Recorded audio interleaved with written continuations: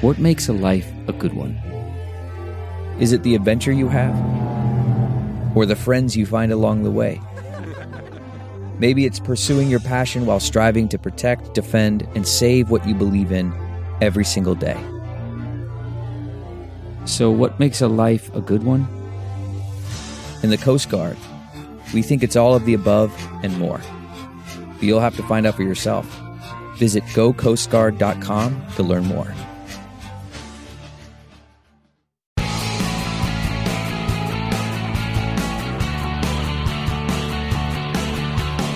This is Bill Press and Friends on the District Productive Network. We get to the big debate last night. Yes, indeed, on CNN from 10 till 11:30 East Coast time. The seven candidates? Oh, geez, I forget where we are now, but that sounds right. With Ray Buckley dropping out, may only be 6 left, or I don't know. However many, they were all there on stage last night. It's like a 3-person race at best. It is, yeah, at right. best. but they were all there last night on CNN with Chris Cuomo and Dana Bash being the moderators, and we heard from all of them. The front runners certainly are Keith Ellison and Tom Perez, I believe. If it does go to it's definitely not going to be decided on the first ballot. If it does go to multiple ballots, a possibility of Jamie Harrison from South Carolina or Pete Buttigieg from South Bend, Indiana, the youngest of the candidates, emerging as the dark horse, if you will. We heard from, and as you know, I am totally, strongly, enthusiastically supporting Keith Ellison for DNC chair. I think he's the one who can best do the job, best unite the party, having supported Bernie like me in the primary and Hillary like me in the general. But we'll see what happens. We heard from them last night. Keith got a little attention yesterday because Donald Trump tweeted out that Keith Ellison was really smart because he's the only one that predicted that Donald Trump might actually be able to win the general election. Keith wasn't pleased with that pseudo endorsement. No, I don't really welcome any praise from President Trump. It really pains me to say those two words. The fact, me too. But I can. But Keith did say in the question. Remember, we talked to Maxine Waters about this last week, and the big I word came up last night, and Keith said, "Yeah, it already applies." We've done a number of things which legitimately raised the question of impeachment. I mean, on day one, he was in violation of the emoluments clause. This is a part of the Constitution that says, as the president, you can't get payments from a foreign power. That's what I want, by the way. That's what I want. I want someone to say, we have this tool, we're willing to use this tool, and by the way, he's already done something that would permit us to use this tool. Right. Day one. Impeachable offense. He is in violation of the Constitution of the United States. He is. It's not that he may be. He is. There's no doubt about it. And the question is, when will Congress do its job? Maxine Waters made that same point, that we're not bringing impeachment on him. He has already brought impeachment on himself by his conflicts of interest, among other things. Keith Ellison has said he will resign from Congress and be a full-time Democratic chair, which God knows we need. Tom Perez will also be another strong progressive, former labor secretary, best labor secretary we've ever had, would also be I think, a good chair. I prefer Keith Ellison, but Tom's a very strong progressive, and he's emphasizing grassroots 24/7. We have to make house calls. We have to have a 12-month-a-year organizing presence. I was in rural Wisconsin on my rural tour, and I met a guy in northwest Wisconsin who said, I feel politically homeless because the Democratic Party had abandoned rural Wisconsin. And when we are organizing, when we're talking to people, you can't show up at a church every 4th October and call it an organizing strategy. That's how we take back the Senate. That's how we take back the House. And Tom Perez making that same point, by the way, when he was here in our studio a couple of weeks ago. Obviously, I think The campaigning is taking a little toll on Tom Paris's voice. But that's what happens. He only has 2 days to go. Yeah, power through, man. And this debate was down in Atlanta, and that's where the vote will take place on Saturday at the DNC. Again, I think it's going to be multiple ballots, and one of the guys who may be able to pop through if it goes to a 3rd, 4th, 5th, or 35th ballot, Pete Buttigieg, the mayor of South Bend, Indiana, who represents a new generation and a strong voice from the heartland, got the support of former DNC chair Howard Dean yesterday. Pete Buttigieg. Well, one thing you could do to better engage millennials would be to put a 35-year-old in as chair of the DNC. Look, I know how it feels. I'm in my 6th year as mayor of our city. I'd say we're pretty successful. I got reelected with 80% of the vote. But I'm still occasionally confused for one of my own interns. So I know what it feels like to be patted on the head and told you're the future. The best way to show that we are the present is to actually engage us at every level, including the level of leadership. It's Swaggy Pete out here with all his credentials. I know. He's killing it. I know. Pete. I like this guy. I like him a lot. I like him a lot at the at the GW George Washington debate, which I attended on January 18. He was speaking of, people were talking about liberal, conservative, whatever, and he said, you know, if you want somebody, I don't like these boxes, and if you want somebody who's sort of hard to put stuff in a box, right? He said, let me put it this way. Let me tell you how I started my Thanksgiving. Everybody's thinking, where's he going with this? He said, I started my Thanksgiving in my boyfriend's father's deer blind. We've all been there, And it was sort of like there were so many things factored into that, right? That's a lot. And then we went to my boyfriend's house for dinner, and his mother cooked us a big dinner. Anyhow, he got us sort of all out there. So he's a good guy, Pete, and the only one with really executive experience. Another, I think, person who might be able to emerge here, who's done an excellent job as Democratic State Chair of South Carolina. Peter, nobody knows South Carolina politics better than you. You know how difficult it is to run the Democratic Party in South Carolina. Yeah. Our good friend Don Fowler and his wife Carol Fowler both did a great job, and so has Jamie Harrison, who yesterday saying we got to show the American people who we are. We have to show the American people what we are all about. And that is not just through words and flowery words, but it's through our actions. And that's what we're doing every day in South Carolina. We're going into communities, actually addressing the issues that they're dealing with. And that's really important for us to do as a party. Yeah. Strong leader down there would also make a strong leader. Again, I certainly support, if I had a vote, it would go to Keith Ellison. Hope that he emerges. I think he would do the best job of unifying the party. But it is a very, very important choice. Takes place this Saturday, and only the 477, I believe it is, members of the DNC get to vote.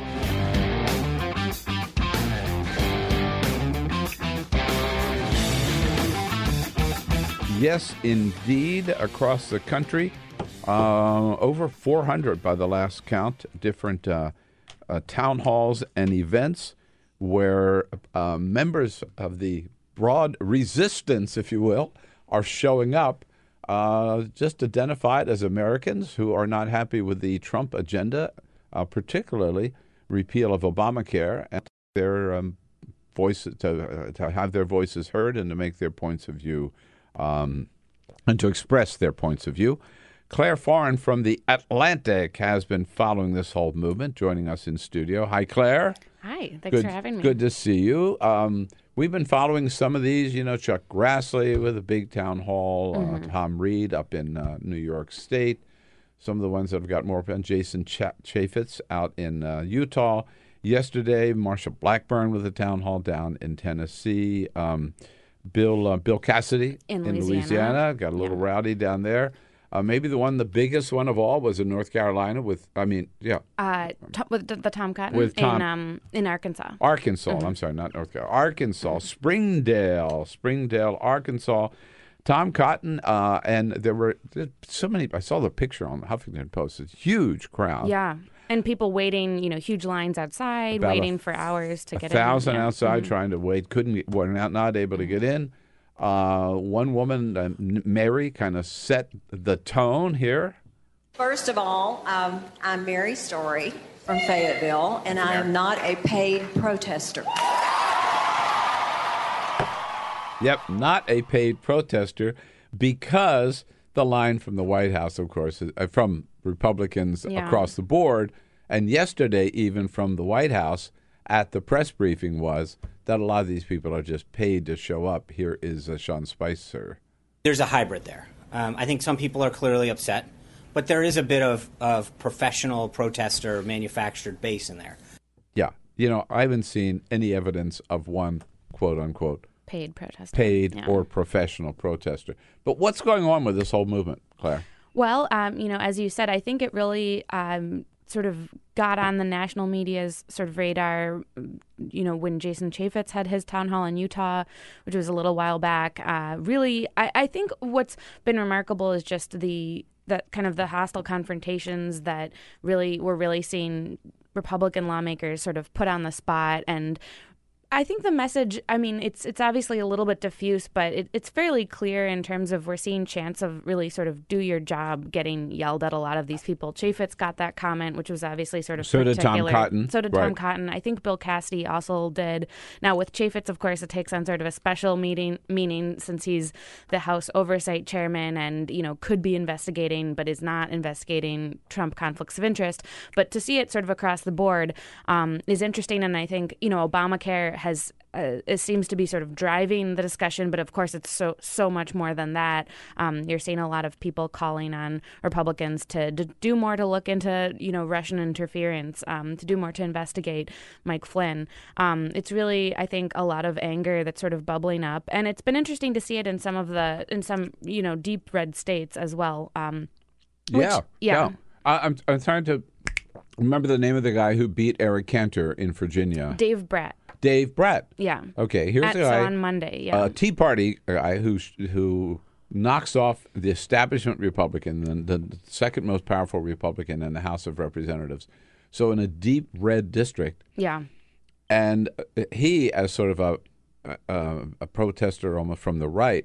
And now he's facing protests from the right. Yeah. In his district. And isn't the message for all of them that they don't want them to be a rubber stamp for Trump's agenda? Yeah, I think that is. It's not just mainly Obamacare, but it's not just standing up to Trump, not being, not sort of rolling over. And I spoke with somebody who's has been trying to get Martha McSally in Arizona to commit to a town hall this week, and it's a lot of these activists that I've spoken with are people who've never been, who say they've never been involved in politics before, other than, maybe they voted. But I spoke with somebody in Utah who was at the Chaffetz Town Hall and helped organize people to come to the Chaffetz Town Halls associated with the local chapter of Indivisible there. But, he said that before the election, he'd never even been to a protest. He'd never, really. I spoke with him over the phone, and, he even said himself, we don't even know really what we're doing. But it was you could hear the energy and the anger in his voice. And when I was talking to him, he was saying he was on his way to Mia Love, who's another House representative in Utah, and he said, I'm on my way to her office right now. And he just said, we don't even know exactly what we're doing, but we just know we can't stop. And he also commented on the way that Chaffetz was dismissive of those protests and sort of saying, these people were trying to bully and intimidate and sort of suggesting they were out of state. And he sort of said, that just makes us angrier. Well, how did he find out about all these? How was he, this guy you talked to, how did he finding out about all these town halls and knowing where to go, even knowing where and when to show up? Yeah, well, it does seem to be that, so Indivisible, which is this, it started out as a guide by former sort of progressive congressional staffers, essentially the idea being, of course, to take a page out of the Tea Party playbook, not in terms of adopting wholesale what the Tea Party did, but particularly in terms of sort of pressuring members of Congress through phone calls and through showing up at town halls. And then now that's sort of turned into an organization in its own right. But we had one of the leaders of Indivisible Guide in the studio yesterday at indivisibleguide.com. And they're former congressional staffers. Right, and it seems who had this idea, let's focus on Congress. And let's let people know all the different ways that they could have an impact. Phone calls, letters, whatever, emails, and showing up at these town halls or their district offices. Yeah, and it seems that guide has really, I remember when the guide first came out and sort of seeing it on social media and wondering to what extent it would really take off, whether or not it would just be something that maybe journalists sort of write about but doesn't necessarily take hold. But it really does seem that a lot of people who are just sort of almost desperate for something to grab onto have grabbed onto sort of the guidelines in this guide and are following it. And it is really remarkable to see, I know you guys were talking about the DNC race, but it's like we still haven't have that. The DNC race still has yet to be decided. The Democratic Party is sort of an institutional apparatus, is kind of, in some ways, it's like resist Trump plans are on hold until that gets figured out. But really, we're seeing so many people that are kind of rushing in to fill that void. Yeah. One thing that's pretty clear, this resistance in all of its manifestations is not being organized by the Democratic Party. Absolutely, yeah. I'm sure there are a lot of I know there are a lot of Democrats as part of it, but there are also a lot of independents and a lot of people, as you pointed out, who haven't been to a protest ever before. It's not the Democratic Party that is pulling the strings. It's really not. That is running this. Really, I think to even suggest, if Republicans want to suggest that the Democratic Party is pulling the strings, in some ways that's almost giving the party too much credit, because I really think the party has been sort of set on its heels as far as, in a lot of these red states too, the party doesn't have that much organizational capacity to begin with. But really, we're seeing these are just people. They're people who haven't been involved in politics to this extent before. Right. Before we leave Tom Cotton in Arkansas, the real star of the town hall yesterday was so in talk about the range of issues that people are showing up to protest. Here is Toby. Toby is 7 years old. He's very upset because Donald Trump, it's been reported that he's going to, this is something Republicans have wanted to do for a long time, he's going to cut the funding for PBS, cut the funding for the NEA as well. It's just, it goes on and on. Right, across the board, in order to build his wall. And this kid, Toby, says you've got the wrong priorities. Here he goes. Donald Trump thinks a wall is more important than kids' games and stuff. But to kids, it's more important. And deleting all the parts in PBS Kids just to make a wall. Yep, they're eliminating all the parts in PBS Kids just to make a wall. Wow. Yeah, he's out there, right? This kid, he's got a future governor of Arkansas here. Yeah, I don't know. Getting an early start in activism. Right.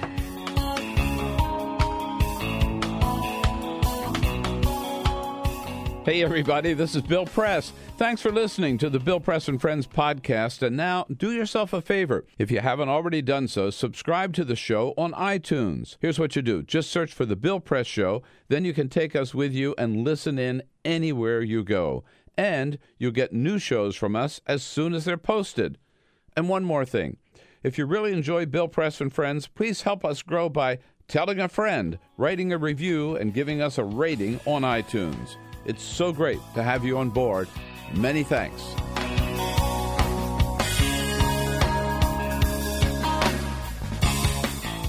We want to talk more about the resistance, the town halls, yes, but even beyond that, how you can plug in. One organization that's been doing that for years now, they really know what they're up to, is MoveOn.org. And Ben Wikler is the Washington director of MoveOn.org, joining us in studio. Ben, there's such a wide range of issues, right, that are driving these protests.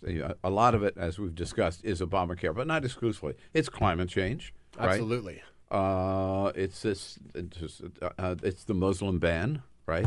And there will be others. Does the movement need like one big victory to kind of keep it going and give it some extra shot of energy? Well, I think that we actually are winning already, and I point to the Affordable Care Act specifically. And that is something where, again, they plan to pass it, and every day they don't repeal, we are winning. And it's worth celebrating and recognizing and pointing that out. Yeah. I would also say every time... And by the way, it takes longer to get things done, as we know, in Congress anyhow. But they're the ones who said, Mitch McConnell, Paul Ryan, Donald Trump, day one. Absolutely. So so they're the ones who set up the test of day one. We will right? judge them by their own yardstick. Exactly. That's Yeah. absolutely right. Yeah. Now, this spring there are 5 big marches planned. There's on the 15th. There's the Tax Day March. Okay. MoveOn will be helping turn folks out for that. That started with a former Colbert Report writer who saw Kellyanne Conway go on TV. She said, "No one cares about Donald Trump's taxes," and he tweeted, "Let's show them we care. How about the next big march is on Tax Day, April 15th. April 15th." Right. So if you go to taxmarch.com right now, you can sign up. There are more than 60 marches across the country. 300,000 people have RSVP'd for Facebook events for marches all over the United States. So that's going to be big. We have to put these up on our website. Make sure all of our friends will show up to TaxSmart. Well, that assumes that the audit is done by then. Audit has This is the longest damn audit in the history of the IRS. First of all, he hasn't proven he's being audited. That's true. Right, that's the other thing. No. We don't know. We don't know. Secondly, you can still release your tax returns even if you are being audited. Yep. Thirdly, there's lots of years that he hasn't released, not just the most current ones. Doesn't seem like he's being audited for everything simultaneously. Right. And lastly, I mean, what the hell? He's the president of the United States. Give me a break. What's he worried about? Yeah. Show us how much money he owes to Russia. Show us how much he dodged his taxes and loopholes that he used. Show us who the hell he's owned by. I do think that battle has been won. I mean, it's never going to be won until he releases his tax return. That's never going to happen. Yeah. But I do think that there are probably... He's lost the argument. I do think there are probably, I would say, 30% of Americans who just don't care. They think it's smart that he's never paid his taxes. Yeah, but the real thing, right, is it's not that he's going to voluntarily release his taxes. It's that an investigative force with subpoena power will demand his taxes. Yes. That I would love to see. That is how we get his taxes. And that could happen. The House seems to be completely falling down on the job, and the Republicans better watch their majority if they think not holding Trump accountable is a good strategy. The Senate, has this Intelligence Committee probe, but there needs to be a public probe by a bipartisan public probe by senators. There should be a special prosecutor. Jeff Sessions should recuse himself and appoint somebody who can actually do this right. He wrote this whole letter explaining why Loretta Lynch had to recuse herself from investigations into Hillary Clinton. It's time for that exact principle to be applied to the Trump-Russia connection.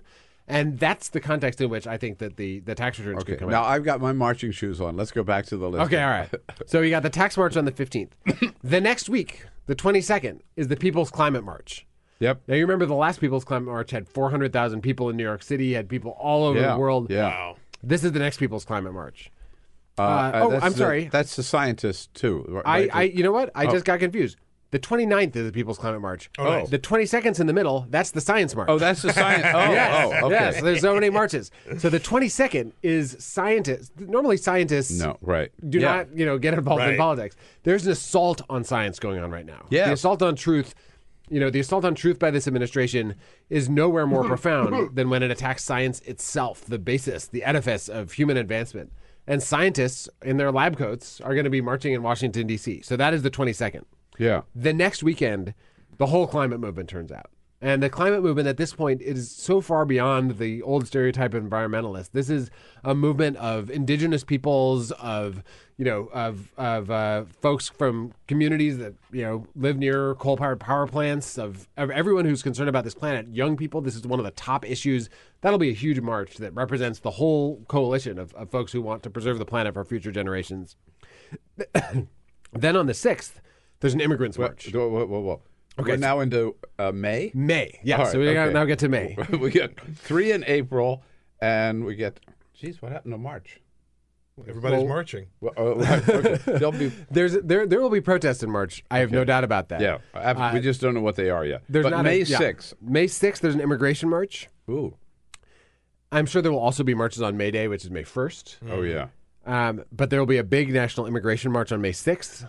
This administration is targeting immigrants. The people in the administration not only are against undocumented immigrants, they're against legal immigrants. They're talking about cracking down on people who have gone through this incredibly circuitous, insane legal system to come here and contribute to the United States. And the Trump administration wants to kick them out and close the portcullis on them. So that is going to be a big march, and it's incumbent on all of us to stand with them. And then on 11th, there's a Pride March. And this administration, there had been this idea that maybe they were not going to target LGBT people. We saw that yesterday. Bingo. Out the Right. window. Yeah. Right out the Yeah. window. Revoking protection for transgender students in public schools. I mean, if you're part of, and almost every American is in one way or another, part of a group that has been marginalized or attacked at some point, do not think for a second this administration is not coming after you at some point. And frankly, coming after everyone. Anyone who needs health care in this country is targeted by this administration. So this is a series, and those are just the ones planned so far for the next few months. There will certainly be spontaneous fights. There will be more congressional recesses. The Tax Day March is in the middle of a big 11-day recess in April. And if you think that this resistance recess was big, wow. Yeah. the next one is gonna be a tsunami. And I think we're going to see one after another moment when people show up.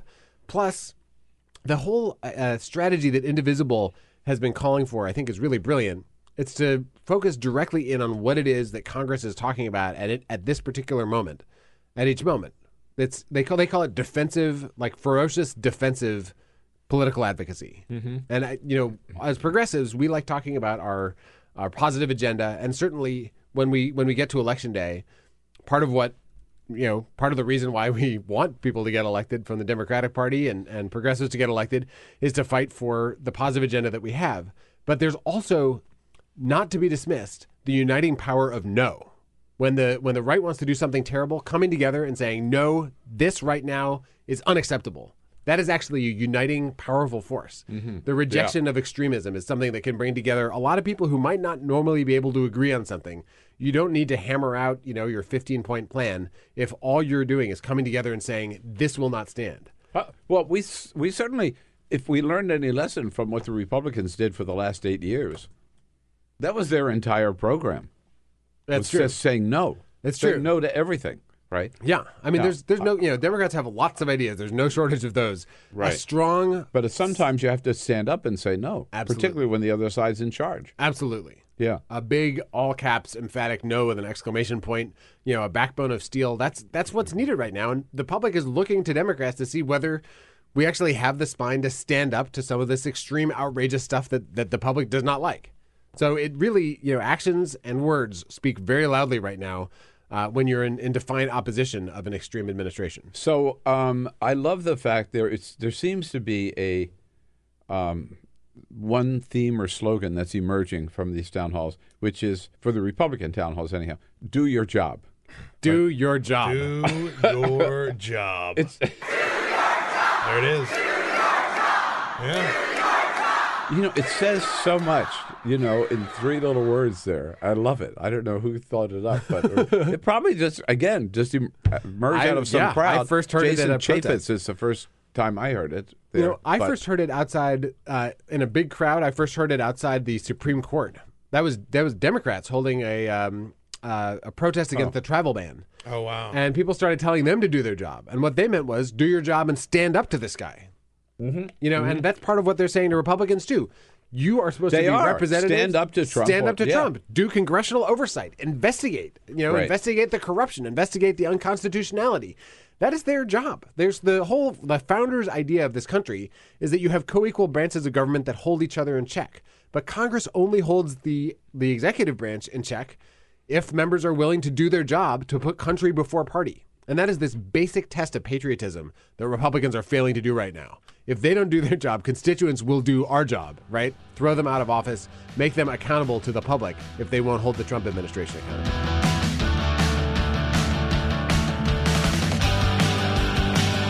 The White House telling us that they still think their first Muslim ban was totally constitutional, refused to admit that they blew it. But they're going to come out just in case with a second executive order, maybe as early as today. Abed Ayoub is the Legal and Policy Director for the American Arab Anti-Discrimination Committee, or ADC, joining us in our studio. Abed, thanks for coming back in. Thank you. I appreciate it. Good to see you. Tell us, let's stick with the first ban. I mean, first of all, it is a ban, isn't it? It is a ban. There's no other way to explain it but a ban. It's the White House denies it. Yeah, they keep using extreme vetting and other, flowery terms, but it's a Muslim ban, and that's what it is. What impact did it have on real families? It had a significant impact. I mean, you dealt with a number of individuals who, for example, students who were not able to come back to their studies, fiancés who were not able to be united with their spouse, people that were not able to come here for medical treatment. So there was a real life impact. And on top of the individuals that were not permitted in, you had over 2,000 individuals who gave up their green cards, who signed the Form I-407 or the abandonment of green card form within those first few days where the ban was implemented. So you have individuals who now are stuck overseas and probably have to go through the whole process again to come back in. So this had a real life impact on nationals from these 7 countries and their families here in the U.S. as well. So let's talk about these 7 countries. How are these 7 countries? I go to the White House briefings, and so what they keep saying, have a big deal. I mean, these are the 7 countries that President Obama identified as the most dangerous countries on the planet, and so all we're doing is what Obama did. Obama didn't identify them as dangerous countries. What Obama did was make them part of the visa waiver program, changes to the visa waiver program. So even under Obama's rules, if you were a national of one of those 7 countries, you couldn't enter the U.S. on a visa waiver program. You had to apply for the visa. So if you had a British national, British citizen from Somalia, or travel to one of those countries, they would not be able to enter the U.S. on a visa waiver or the ESTA program, but they would still have the option of going to apply for a visa through the normal process from the U.S. Embassy. So they were given an extra level of security. Yes, they're given an extra level of security, and there was no ban on allowing them or preventing them from coming to the U.S. Well, what about the fact that several people have pointed out that these countries, the 7 mentioned, are not the countries where most known terrorists have come from? That is a fact. Pakistan is not on the list. Saudi Arabia is not on the list. Correct. But for us in our position, there should be no list. Period. There should be no list. And the individuals from those countries, and even the individuals from Saudi Arabia and Pakistan, they're not terrorists. These are individuals that come to the U.S. for legit purposes. So we can't look at it that angle, because then folks would say, well, if we had Saudi Arabia, would it be okay? No, it wouldn't be okay, because there should be no list preventing people from entering this country based solely on their religion. So the answer is vetting? The answer is right now we seem to have a system in place. Now, if you take a look at recent attacks that are happening in the U.S., they're not coming from the Arab or Muslim community. Right. So that's getting to, right. Yeah, so we don't have an issue with our visa program. If anything, these individuals are waiting years to come. It's not that easy, though, to get in. I would say I talked about this a couple weeks ago. I don't think you were here when we talked about it, but This American Life did a show all about the extreme vetting that's currently going on. Mm-hmm. And I highly encourage everybody to go listen to it, because it hasn't been explained well enough about what we are currently doing to people who want to come here. It takes literally years. And they talk to a guy whose job it is to vet people who want to come here legally, and that it will take forever. And he'll get to a point where he says, I am 97% sure that this person is going to be totally fine. 97% of it checks out. Everything looks really good, but there's just a shadow of a doubt. And you know what happens? They don't get in. Yeah. Because it has to be airtight. Yeah. And like you said, the people coming here aren't the problem. Correct. And that's especially important, especially true about Syria, correct? Correct. The refugee process for those coming from Syria is taking years. It's not like you apply for your visa or your refugee status and you're coming here in a month or two. Some individuals are waiting 2-3 years. There was a family in the Metro Detroit area from Sudan that had to wait 13 years before their refugee status was provided. These are refugees as opposed to immigrant people applying for visitor visa or students and so forth. Yeah. Yes, and even the students and those that do come here, we have mechanisms in place. We have systems in place where if a student falls below a certain number of hours, that a full-time class load, then they lose their status. So we have mechanisms in place to ensure you're here for your intended purpose. this added vetting is trying to create a solution for a problem really that doesn't exist. The Southern Poverty Law Center this week put out a report that the number of anti-Muslim organizations in this country has expanded exponentially. What impact are you seeing in the real world? It's a chilling impact. I mean, they are really doing their best to intimidate individuals. The bullying online, the rhetoric online is scary. We are at a point now in my hometown of Dearborn, Dearborn, Michigan, which has the largest concentration of Arabs and Muslims in the country. There were protesters walking around with open carry, holding their semi-automatic weapons, walking down the streets where I grew up. Now, sure, you can do that with an open carry, but if the rhetoric keeps getting bad, at one point or another, you're going to have these individuals targeting the community, and you're going to see violent acts. You're going to see these open carries and this rhetoric turn into physical violent crimes, which we've seen happen before. But it could happen on a large scale, and we're going to have a lot of injuries, a lot of death toll, and it's very problematic and it's scary. And the community members are afraid. And it's not just the Arab or Muslim community. I mean, we are seeing this in other immigrant communities as well, where the xenophobia and the rhetoric is beginning to turn into hate crimes and hate actions towards these people. There are numbers that will back that up, right? There are people who say, like, oh, it's being blown out of proportion, or this is just like a handful. Like, it's not. We're seeing actual quantifiable numbers from police departments around the country that are seeing this. And you're not getting any kind of pushback from the leaders of this country to say this is flat out wrong. When a Jewish reporter asked Donald Trump about this at his press conference last week, his response was, sit down and shut up. Sit down and shut up. Yeah. Never condemned what's happening, never spoke out against it, just went on another sort of self-congratulatory thing about how much he won by. He did not speak out at all, in fact, until he visited the African American Museum the day before yesterday, when he finally read a little statement saying, now we're talking about the attacks we've seen on Jewish centers. And there have been, I think, some 80 of them since the first of the year, and 150 graves that were desecrated in the cemetery in St. Louis just a couple of days ago. What's been the response of the Muslim community to those incidences against the Jewish people? You have seen a lot of unity in standing together against these crimes. The Jewish community has stood with the Arab and Muslim community when there are hate crimes targeting us.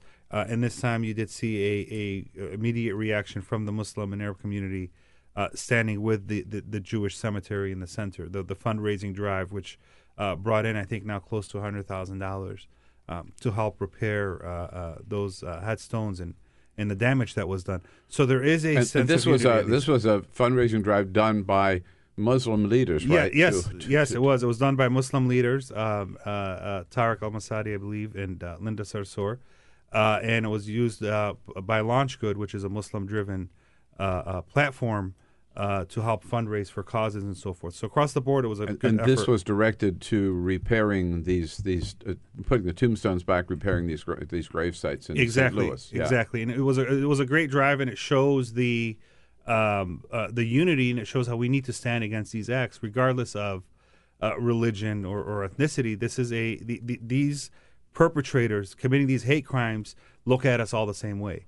And they see Muslims and Jews and Arabs and Hispanics the same way. So they're going to target us regardless. And whenever they have an opportunity to act, they will act, and they will target us all.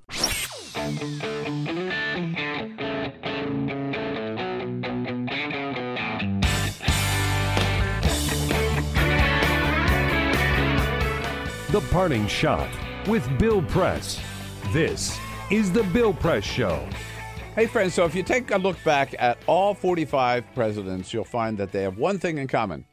They all had problems with the media. They all complained about their press coverage, but none of them hated the media like Donald Trump. I mean, for him, it's a passion. If he reads any story that's not a positive story about how great he is, he thinks that reporter must be on the Democratic Party's payroll and must have his own political agenda. Not only that reporter might even be anti-American. Yes, indeed, Donald Trump has not only called the media very, very dishonest, he has actually called us the enemy of the American people. Yes, the enemy. Think about it. The enemies of the American people are Al-Qaeda, ISIS, radical Islamic terrorists, and, of course, the media, which is, of course, total nonsense. Now, you could just laugh that off as the rantings of a maniacal clown, but calling the media the enemy is really dangerous for a couple of reasons. One, because it undermines public confidence in one of our most basic and revered institutions, a free and independent press. And second, because it encourages other world leaders, particularly dictators around the world, like in Turkey and China and Saudi Arabia, to continue, and Russia, to continue their suppression of the media on the theory that if it's okay for the United States, it's okay for them too.